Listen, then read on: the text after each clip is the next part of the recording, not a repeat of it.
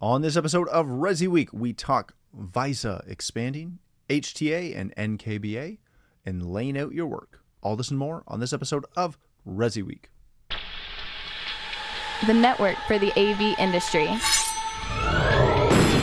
What are you listening to? This is AV. This is AV Nation. This is AV Nation. This is Resi Week, episode 326, Afterthought AV. Support for AV Nation is brought to you by Crestron.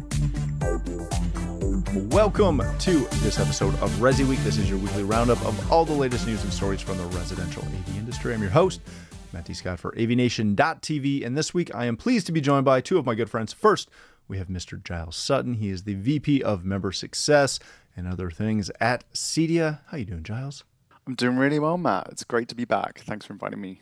Thank you so much for being here. And then we have my good friend, Mitchell Tulin. He is the absolute producer at AV Nation, filling in for Mr. Fregosa today. How you doing, Mitchell?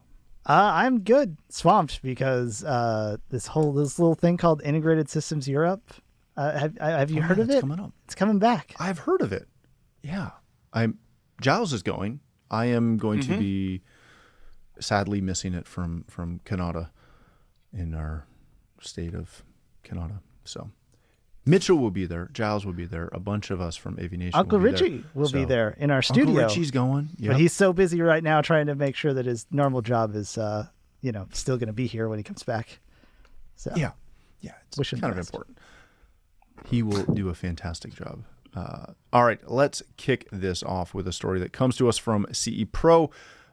Visa, I can never get that right, is growing in adoption, and is that standard is moving forward. They had a big increase with work from home that has helped push their adoption, as well as a bunch of other cool new products that are coming down the pipe, including, which I think is probably the biggest aspect, is it's working through the evaluation process of getting baked into some televisions, which I think is actually the biggest part and what will really help Visa take a huge step forward. Giles, is the TV aspect of this really that key to helping this jump forward? I think so. Well, this plus, it mentions obviously that the work from home phenomenon that really came about from the pandemic has contributed, and actually our research shows that as well. The number of jobs that integrators completed and retrofit projects are on the rise. So this certainly supports that for sure. And I think, we've spoken, I think, on a previous episode about receivers and the challenges around supply on receivers. Certainly the ability to have a direct connection to a TV so that you can get high performance surround sound, high performance audio is going to be pretty significant for this technology that we don't know whether it's WISA or VISA, but for this technology we'll call it as it pretty continues. Sure it's VISA, but I never get it right. I think it's WISA, but anyway. Perfect. What does Mitchell think it is? That's the key, because we've got a Brit, a Canadian. What does the American think it is? I don't know. Visa? It's not. The W is not a V. Oh, so we've got a different one as well. So we've got three. There's no Liza or anything. That just makes me think of Eliza, but that's a different. It's a different thing. Mitchell, when you see this, the thing that's always kind of given me pause with this tech is there's so much tech out there, and you have the big players in wireless audio like Sonos and Denon, who really have owned that market. And then you've got a big push from some of the big manufacturers like Sony and Samsung, who are pushing their own version of wireless audio. Is that going to be a massive hindrance to Visa moving forward?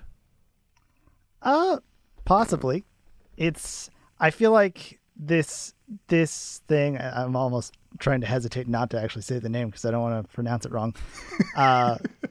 Visa it feels like it's hitting a certain niche, right? Right. In the same way that Sonos is trying to be the everyman, they definitely want that high quality audio, which is a hard market to breach when people who have regular systems will look at wireless audio solutions and kind of stick their nose up and go, oh, that's no way. It's the same thing that they had when the streaming happened, where they're like, there's no way we can get the same quality out of this thing. But I'm kind of glad that they're actually really getting more popular, because these kind of things, when you hear about a new standard, you go, oh, great. One more to the pile. Here's this great new thing. And I'm really glad they're expanding a little more. Yeah, I think it's, and we did years ago. You could go back to the archives and look this up if you're interested. We did kind of like a special with two integrators and some of the people behind Visa who were using it extensively. And the biggest piece that they brought up was that, it's another tool in the toolbox. So if you have a client that either doesn't want Sonos or can't get Sonos or something like that, you can always use this. You can, there are other things. You can lead with this and have other products as your backup. And I think that's, especially in, today's continual shortage of anything and everything, having multiple things is only going to help. All right, let's change topics for a moment. This comes to us from Residential Systems. HTA and NKBA have entered into a strategic partnership. That is the National Kitchen and Bath Association and the Home Technology Association, headed up by our friend Josh Christensen, have come to an agreement. And what they're doing is HTA is going to provide NKBA members with access to their robust library of educational resources, articles, webinars, videos, etc., and hope to be beneficial to educating and inspiring designers, architects, designers, and specifiers. I said designers twice because they're that important. So it's really going to be a big push there. Mitchell, when you see this, this is nothing new. There are lots of strategic partnerships that are popping up with everybody and anybody right now. But specifically with this one between HTA and NKBA, does this have a broader reach than just a connection and a resource for NKBA members to get access to some HTA education? Is this going to broaden their acceptance of like connecting with an HTA member? Is this going to broaden their acceptance of hopefully recognizing that, yes, we're going to put some technology in this place, or more importantly, our customers are going to want technology in this place, and we need technologically advanced people like integrators to help put this together? I think you kind of answered your own question there. Don't do that. And in theory, it sounds great. You get these resources, you get your letters in front of your name, and you say, I'm a member of this thing. That gives you a little prestige. But in the hands of like a client, I think they're going to just look past it. I think they'll see it and go, that's cool and all, but what's your bottom line?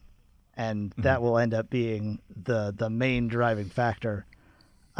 So for a person joining is great because they get the resources, they get that assurance in the residential, in the CI channel kind of area. You can go, okay, that's cool, and I can work with you. But out on a broader scale to the client, not quite as good. All right, Giles, I love this from the glass half full viewpoint of they're going to make a bunch of resources available. HTA does a great job at this. They are hitting a really good clientele, and they are showing, and a lot of their members are some of the big players in our business. So they're going to have a lot of great content available. Not that NKBA doesn't have content available. They get some stuff from CEDIA, from some of the buying groups. There's a lot of content available just in general. But does this partnership hopefully inspire the average member of NKBA to really recognize the importance of technology in their projects, and subsequently recognize that, yeah, we really need to bring in a specific company to deal with this, opposed to just kicking it back and either saying to their clients, Mr. and Mrs. Homeowner, you don't need that big TV. Or worse, yeah, the electricians will help you out with that.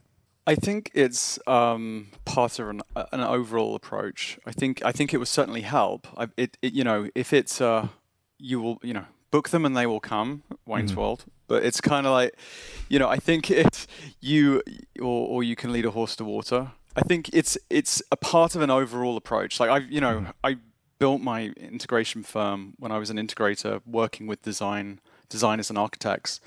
And it's a huge amount of work that the integrator has to take on themselves. Like it's not just going to fall on an integrator's lap. But I think what is still just amazing in 2022 is when you see an NKBA, study or result that still shows that designers and architects still don't really know a lot about integrators and where to find integrators. So it's it's definitely a step in the right direction. I think alongside all the other programs, that are happening within the industry, including, CEDIA has our certified outreach instructor that puts a lot into the integrators' hands to be able to then establish connections in their local market, along with sort of some of the buying group design and build outreach programs as well. I think it's just almost like a coordinated effort that the industry has to do to try and drive awareness. But, to your original point, relationships go a long way, certainly, but there's always the risk.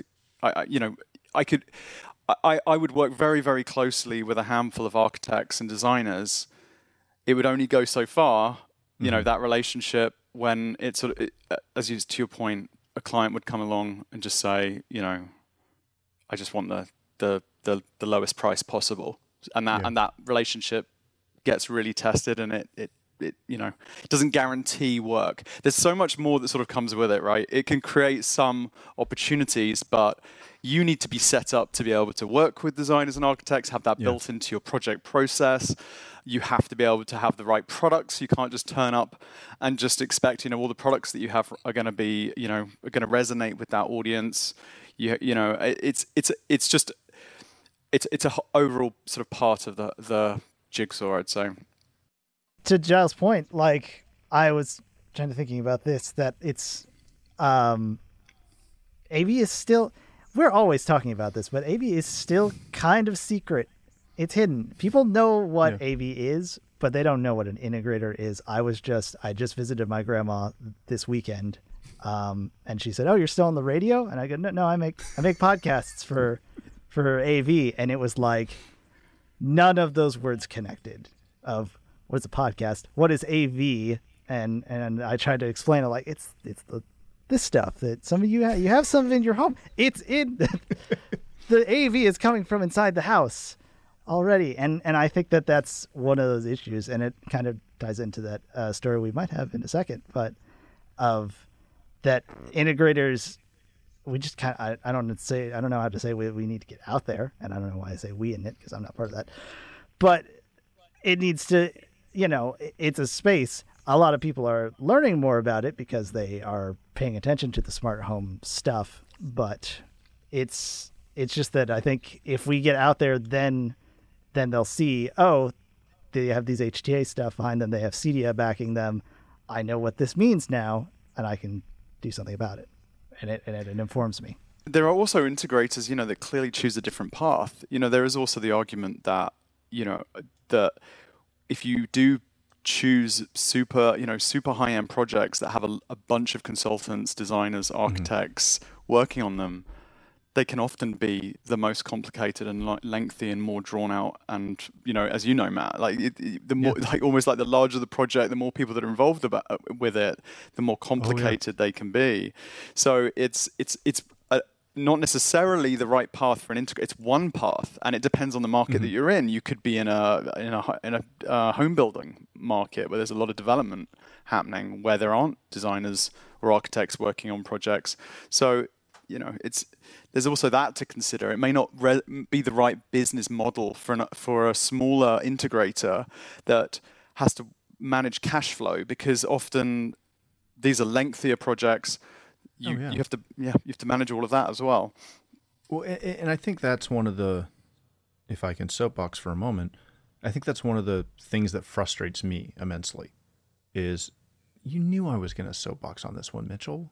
It is one of those things where this is continually touted as like the only way to go to market is to get connected with builders and architects and do high end. There are a lot of people that have made a ton of money and developed a fantastic business doing support and installs for a furniture company, like up here it would be like a Leon's or a Brick, right? Like a furniture place that sells electronics, and you, Mr. Integrator, are their go-to recommended, get it installed by. And that is the entry of the entry level for most projects. And there are people that have fantastic businesses doing that. You just have to know where your approach is going to go. Giles, one thing I do want to jump back to just real quick before we move on. You would mention that there needs to be a coordinated approach, right? To, as an industry, to continue to reach out and get exposure and get everything so that more people in this community are aware of us. And I don't disagree with that. I am fully in favor of that. But you also talked about relationships. And I think we'd be remiss if we don't recognize that the way to build that approach is we can't rely on HTA, we can't rely on CDO, we can't rely on the buying groups. And I'm saying this as an integrator and a member of some of these groups. It's got to come down to that personal relationship that you as an integrator make with your local designers and builders, because if you do that, then will not your partners that you work with, when they go and are at their industry events, their NKBA event, their building event, that they're going to maybe win an award or whatever, and be like, yeah, part of this is because we work with this awesome AV firm. I think you're right. It does come down to relationships, particularly with these types of professions. I think with architects, they're not commercially minded.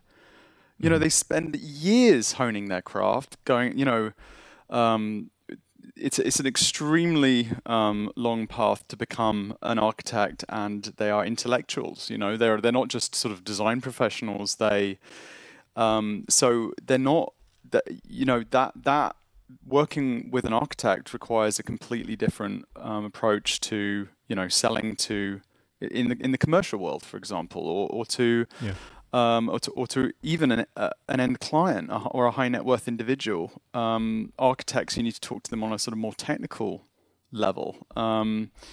So yes, it does come down to those relationships, very nuanced, and yeah, it's. You almost, you know, need it almost has to be the business owner. I've noticed as well a lot of the time, you know, having you know they want to it's business owner to business owner, or very senior salesperson, you know, within a larger organization. I mean, the other thing is, you know, I noticed as well is that with architects, they are now know how to vet integrators a lot better than they have done previously as well. Yeah. That was happening in the UK. You know, architects would often bring several integrators to a table to bid on a residential project, and that's quite new for this industry, right? Because that's big in pro AV was the bidding process, right? Yeah. But actually something that is really increasing. So again, that relationship will only go so far until it becomes, you know, a process, and you know. Yeah, did you catch that, Mitchell? It's a process. All right, let's hit most likely our, as he rolls his eyes, the last story of the day. This comes to us from CE Pro, introducing the layout phase in construction. If you have not heard of this, it's a bit of a twist on what electricians would traditionally refer to as their box out phase, where they're going through and throwing boxes and receptacles and light fixtures mounted, and they're throwing those boxes in before they pull any wire. And then typically what happens is the homeowner and the builder or the architect, designer, whoever's involved in that walkthrough is going to do a quick walkthrough and be like, yeah, I like where that switch is. I need another receptacle over here because I want to put my desk there. I need a couple on the floor here for my table lamps, etc.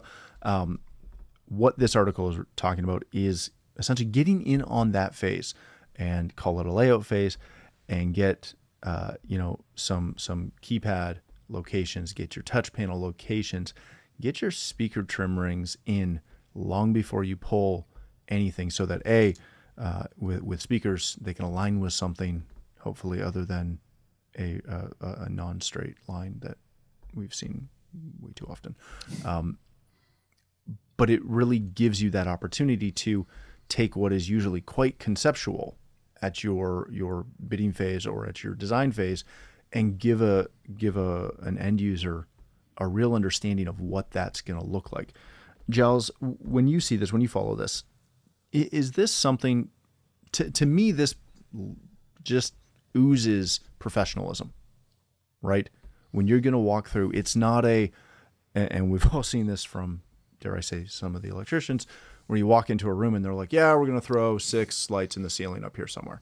And you do but where? Well, it'll be up there. It'll be even. It'll be great. You'll love it. It'll be huge. Does this add to the professionalism, as I just made that joke? Does it add to the professionalism of the industry? Is this one of those things that we've missed? I think so. Yeah. I mean, I almost think what's taken it so long, because as much as, because really, one of the big secrets of the, design and construction industry is that a lot of decisions do end up being made on site when you've spent hours and hours and hours and hours with an architect in their office, pinpointing with, a high degree of accuracy about where every single thing is going to go. It's still the point that actually visual people, when you're walking around a construction site, it's only then when you actually realize, hey, that's a little bit close to the fireplace, or that's, that doesn't, oh, the door's opening that way, some, and actually this absolutely, I think it definitely increases the level of professionalism, that all of these things are being thought out, not just thrown up, that everything is being aligned, and it gives the homeowner or whoever the end client is and the design professional time to consider everything before the final finishes are put into the room. Mitchell, does this give the opportunity? Because I know when I've worked in House of Worship and when we're doing House of Worship, especially when we're doing anything that's stage related, if we are lighting a stage or doing something like that, you can have your design, you can show a render, you can go through everything until you put some haze in that room and you throw lights on. And yes, sometimes we do use haze in churches. You never really understand what that looks like and what that feeling is going to be. If you're walking through a home and somebody's got a budget and they're like, you know what, I only want to spend X amount, so only give me 4 keypads or 4 touch screens. I want them in these rooms. But then when you put, a representation up on the wall and you walk through that studded environment and you go, now I'm going to come through this door all the time and want to turn that on. And there's no way to turn that on. Does this not make it easier to get a sign off and arguably likely make it easier to increase the scope of your project from the get-go? I was kind of in the same boat as Giles when I read the story, that I was like, how is this not already a thing?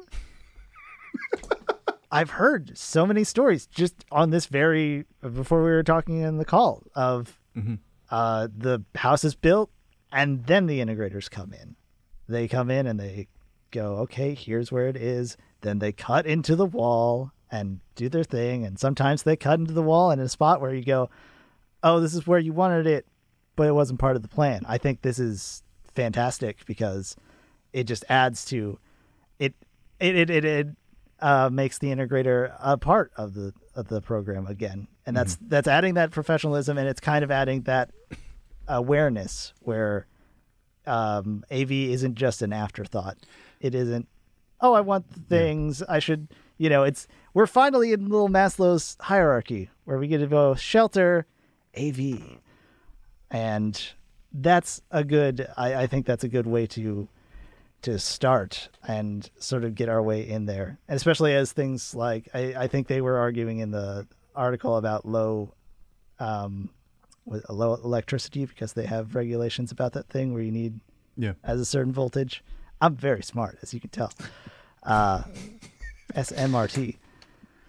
And that means that integrators have a chance to get in there a little farther and have their say in it. And then we get our foot in the door and people go, oh yeah, AV's kind of cool. And maybe the project, it actually helps the actual system come to life a little bit earlier as well. Because from my experience, you'll see a cable hanging out of a little circle, that'll just means nothing. But actually, if you're starting to, or even, it means even less if it's coiled up behind some, plasterboard. But actually, when you start to lay everything out, it's only then that you actually can see where everything is placed. And, there could also be a potential upsell opportunity with this kind of situation because, if you've got, I could see lighting keypads becoming touchscreens and, people wanting to consolidate things because, wait a minute, okay, we've still got a touchscreen and a lighting keypad here and we've still got, we're going to have something to operate the HVAC. Why don't we integrate it all or something? I don't know. There could be a positive from that perspective as well.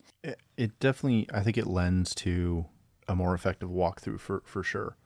But even to kind of bookend this for a second, and then we'll wrap up. I know, as dumb as it sounds, we at one of the expos, I can't remember the name of the company, but they make the posters that are scaled to the TV sizes. They come in a tube, and I saw them at the show, and I'm like, this is dumb. Who needs this? And then I was talking to a friend. He's like, no, you need to buy that. I'm like, okay. He's never steered me wrong before. Went out and got it. And I'm not telling you who it is because he listens to the show and his head will get huge and we can't deal with that, Georgia. So I went and I bought it. That tube of rolled up paper has helped us sell more big TVs. We have been able to scale up TVs more often than when I don't bring it. Because people have this idea in their head that they know what a touch panel on a wall looks like, or that they know what a 75-inch or a 90-inch TV actually looks like. But when you can actually put it up on the wall and be like, this is like, you wanted a 70, but this is what an 80 would actually look like. It's not that much bigger.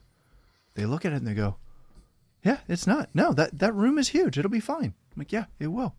As long as it goes in that direction and not the only potential backfire is, actually, you know what? Those 8-inch, that looks a bit big in that scenario. Huge. Can we drop it down to a 6? You guys are talking about having 4 keypads, and I'm like, whoa, one is enough. Clearly, I'm outclassed. But it is that, and again, I think a lot of that comes down to knowing your design, right? And knowing your space.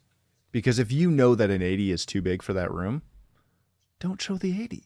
Show the 70, right? And then if they look at it and they're like, can we go bigger? You go, yes, you can. Let me show you. It's all about, again, having some knowledge. All right, let's wrap it there. We won't hit the other depressing article that we don't need to talk about. It's fine. But stay tuned next week because maybe we will. Mitchell, if people want to connect with you, connect with all of our shows, follow our coverage at ISE, where can they do that? You can go to avnation.tv. In fact, for the ISE stuff, which we are going to Barcelona in just a week, and going back to ISE since 2020. It's crazy to think that that's how long it's been since. But you can go to avnation.tv/ISE 2022 and see all of our previews as we're on the road to it. Tim's talking to people, and then we will be there and having a blast. Everyone else will be having a blast. I will be in a closet editing hours of footage. Giles, my friend, if people want to connect with you, learn more about Cedia, where can they do that? Learning more about Cedia, cedia.net, our website, or email member@cedia.org. Or if you want to reach out to me, find me on LinkedIn, Giles Sutton, And yeah, I'll be at ISC. Very excited about it next week. A Little Bird tells me registrations are pretty strong post-pandemic, so I'm looking forward to a good show, and I'll see you there, Mitch. I'm sure it's going to be great. I will miss being there, so I'll live vicariously through you guys. All right. Thank you again for joining us. If you'd like to connect with me, you can find me on Twitter at Matt D. Scott and pretty much every other social platform. But more importantly, please stop by avnation.tv, where you'll find this show as well as a wide variety of other shows with all the verticals that we cover. When you visit the website, please take a moment to check out our supporters. We are extremely thankful for their support and ask that you support them as well. Thanks again for watching. That's all the time we have for this episode of Resi Week.